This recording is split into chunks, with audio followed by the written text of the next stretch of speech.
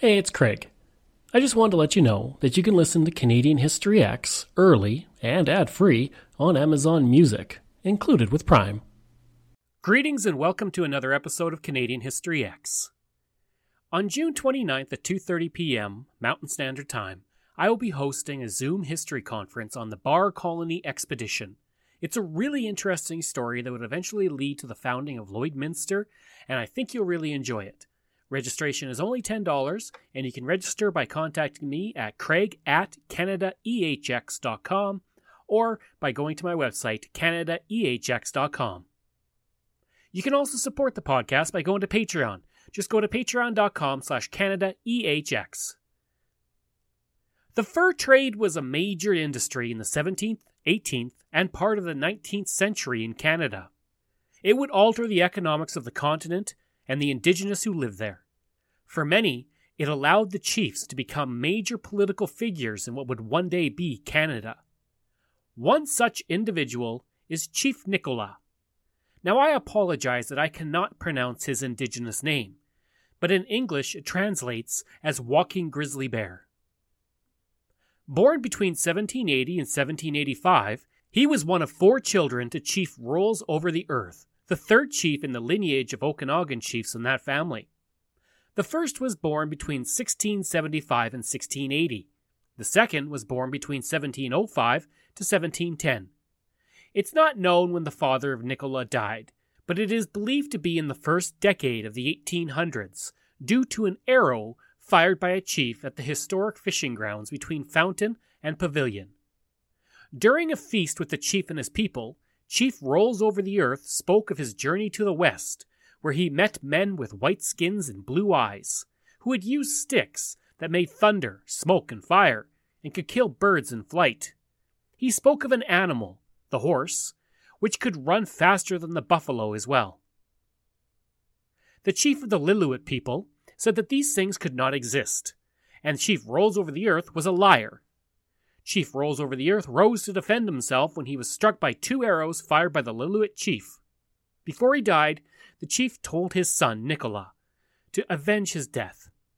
In the journal of John MacLeod, who worked at the Thompson River Post, he relates the murder of an indigenous man, stating that the man was killed by the Fraser's River Indians and suffered a most cruel torture of being left to linger for some days after his bowels were ripped open. This was written in November of 1822, which may give a general idea of when the death of Chief Rolls Over the Earth happened, if the entry relates to him. With the death of his father, Nicola became the chief of his people. He was now the chief of the Okanagan people in the Nicola Valley and the upper Okanagan Lake area. His uncle was the chief of the Kamloops, and upon his death, Nicola became the chief of them as well. The name Nicola appears to come from the French Canadians who were working for the Hudson's Bay Company and Northwest Company, who worked at a temporary trading post at the head of Okanagan Lake. They adapted the name Nicholas to him, which the indigenous changed to Nikwala, which became Nicola. As chief, Nicola was trusted by the fur traders who left him in charge of their trading post during one winter. Upon their return, they found he had taken care of the post and collected several furs through the winter. In gratitude, they would give him 10 guns and ammunition. This small act would allow Nicola to honor his father's dying wish by avenging his death against the Lillooet people. Using his network of relatives, he forged an alliance with indigenous people in the area, including the Okanagan, the Shuswap, the Stewiks, and the Upper Thompson people. The war is mentioned in the Hudson's Bay Company Journal from November 20th, 1822 to March 1st, 1823, which detailed preparations that had been made for a war against the Fraser River Indigenous, and it described Nicola as the principal war leader who would accept none of the gifts offered to him, and his only demand was nothing less than a life for a life. In all, it's estimated that he had 500 mounted warriors with him. This would launch what was become known as Nicola's War. The war would be highly successful, with the alliance swarming over the Lillooet territory, killing 300 to 400 warriors and taking many women and children captive. The Alliance was able to occupy the territory for years as a result of this war, driving survivors into the woods and taking control of the salmon-rich streams of the region for an entire generation. According to legend, Nicola rewarded the warriors by killing a huge number of elk for a feast. The antlers of the elk were piled into 2 large heaps, where they remained for many years as a constant reminder of Chief Nicola obeying the wishes of his dying father. Also, according to lore, the Lillooet people first heard a gun and saw a horse because of this war. This may not be true because while the lower Lillooet people did not have these items, the upper Lillooet people were familiar with horses and had them. This is confirmed by Simon Fraser during his travels through the area in 1808. Nicola took after his father and traveled throughout the Canadian West, including visiting the prairies and taking part in buffalo hunts. He would adapt the methods of the buffalo hunt in the prairies to the Nicola Valley for their elk hunts. The method of killing elk by driving them over the cliffs or into enclosures to be killed is believed to have led to the extermination of elk in that region.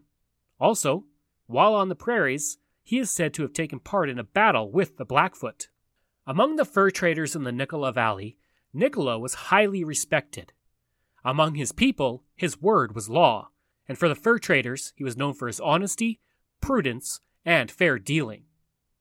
Despite his prowess as a warrior, he was also known for choosing peace whenever he could, and his reputation was high enough that Chief Factor Samuel Black gave Nicola a plow to grow potatoes and other vegetables in the 1830s. When Black was murdered by a Shuswap warrior in 1841, Nicola calmed down the Hudson's Bay Company men, who feared an indigenous uprising, by delivering a eulogy that called for the capture of the killer. By 1851, the traders and those in charge of the post seemed to dislike Nicola for some reason that's not specified. There is a rumor that he attempted to capture the fort in the 1840s, but there's no record of such an attack in the journals of those at the fort, so it's likely it never happened.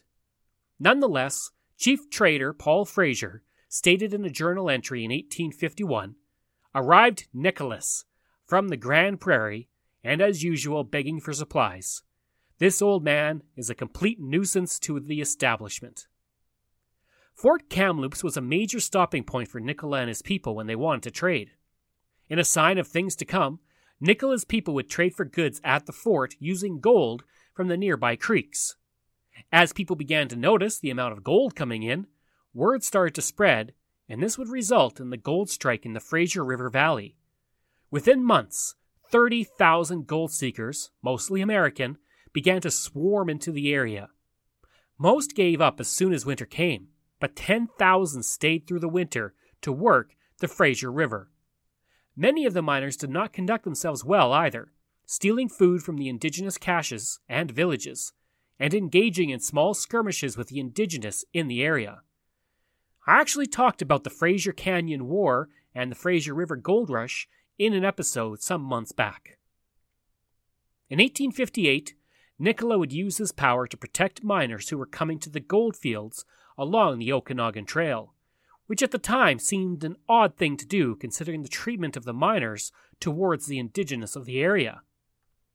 In reality, it was a strategic move to prevent the spreading of the Yakima War across the border into the territory. He would also escort those miners who were causing trouble out of the territory. Herman Francis Reinhardt, who we will mention again, stated that Nicola blamed us for the butchering the Okanagan Indians in cold blood, and the Okanagan Indians had sent some messengers to him to avenge the death of his people. But he said he had better teachings from good men and priests. He had had great trouble to quiet and calm down his young warriors, and could have surprised our command and cut them off to a man, utterly annihilating the whole of us, and taking all of our animals and our plunder. According to historians, he had been asked to join the Fraser Canyon War, but chose not to at the moment. But he was ready to go to war if the events of the Fraser Canyon War did not end peacefully. It's estimated he had as many as 2,000 warriors at his disposal. The last known description of Nicola comes from that miner, Reinhardt, in 1858, who described Nicola as an old man about 65 or 70 years old who wore a stovepipe hat and citizen's clothes and had lots of medal of good character and official vouchers of good conduct for many years. The death of Nicola was reported by the Hudson's Bay Company in 1859, and his body was laid to rest at the Kamloops Post and then carried to the head of the Okanagan Lake for burial. Today, he is seen as the most important and influential chief in the interior of British Columbia from when the time the fur trade opened up to the Cariboo Gold Rush. Due to his ability to mediate an end to the violence of the Okanagan Trail, he helped to ensure the history of British Columbia and its relationship with the Indigenous was less war-torn than in other areas of the continent. And in turn, he likely prevented American expansion into the area as Nicola felt himself allied with Queen Victoria, not the Americans. Today, Nicola Lake and Nicola River are named for him. I hope you enjoyed that quick look at Chief Nicola, and if you did, please give a rating and review. You can reach me with any questions you have at craig@canadax.com, and you can find hundreds of articles on Canada's history on my website at canadax.com. Again, you can support the podcast by going to Patreon. Just go to patreon.com/CanadaEHX.